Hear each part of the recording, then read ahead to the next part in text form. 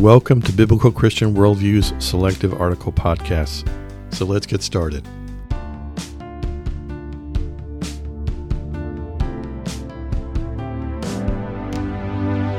Today's podcast is entitled When Deacons and Elders Feel They Must Leave the Church.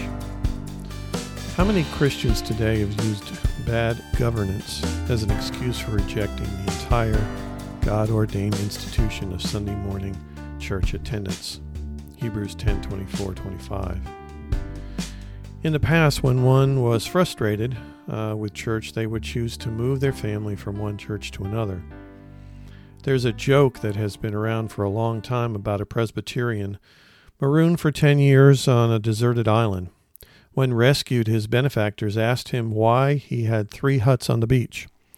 The answer was that one was his house, the second was his church, and the third was his old church. Sadly, when we get behind the scenes of church politics, we can discover man's sinful nature in action. Interestingly, the personality of a pastor can lend itself to pride over humility, just as law enforcement and fire and rescue professions often attract those who wish to take charge in emergencies. This is particularly true of fast-growing churches and those where the leadership is not being held accountable. Recognizing that reality helps one brace oneself when entering the inner sanctum of church leadership as a deacon or elder. Even in small churches, regular attendees often have little idea what's going on behind the scenes, and for the most part, that is a good thing. Most congregants don't care about the administration of the church. Unlike every other part of society, the church is a place to focus on God first, not laterally on earthly issues. Again, staying away from the humanity of church politics is a positive thing, unless one is called to engage. If the pastor or church administration is at a point where discipline is needed, and everyone draws that line in a different place, then we fall on Matthew 18:15-17 for direction, which reads, "If your brother sins against you, go and tell him his fault between you and him alone.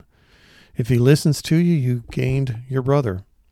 If he does not listen, take 1 or 2 others among you, that every charge may be established by the evidence of 2 or 3 witnesses. If he refuses to listen to them, tell it to the church. And if he refuses to listen even to the church, let him be to you as a Gentile and a tax collector." In other words, first challenge the church staff on an issue you see as harming the fellowship to such a degree that it warrants rebuke. If that does not resolve the issue, bring a second or third person with you to offer advice a second time. If that bears no fruit, challenge the pastoral leaders before the church. Once the issue reaches a point of, quote, tell it to the church, unquote, and results in little change, it's time to either accept the governing leadership is not perfect and that the infraction is something to work on, or that the sin is impacting one's worship to such a degree that it's time to break fellowship and leave. If things are so bad that you decide to leave the church, remember that your behavior and departure needs to be above reproach. Do not drag others into a whirlpool of self-righteous indignation, looking to justify your departure by pointing at others. Leave quietly and respectfully and allow others to make their own decisions. Finally, it's important to recognize that the church, any church, is just a collection of sinners fellowshipping and worshiping the Lord. It is still much more desirable to find another church than to give up on God's design. COVID caused an unfortunate trend of TV-based church attendance, or worse yet, on social media platforms. Today, many choose home worship, which is more convenient and less judgmental than finding and integrating into another congregation. However, convenience and the lack of face-to-face worship cannot be biblically justified.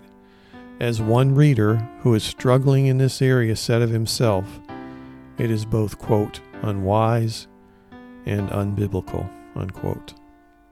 So a practical solution. Rather than sitting at home watching TV with your family on Sunday Today's mornings, podcast article was brought to you by bcworldview.org, providing honest Hebrews reporting and 5:11 analysis through on the intersection of Find a contemporary good issues and church, theology plug in as based a on a biblical congregant, Christian and worldview. stay away May God from bless you as positions you of continue to leadership. walk through this life As a with member, our Savior our and Lord. responsibility before God is primarily to support the church with our time and funds, and leave the administration to those called to take on that role.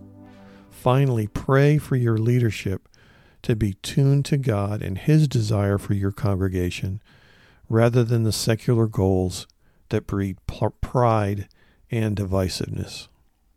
God bless you as you serve Him today.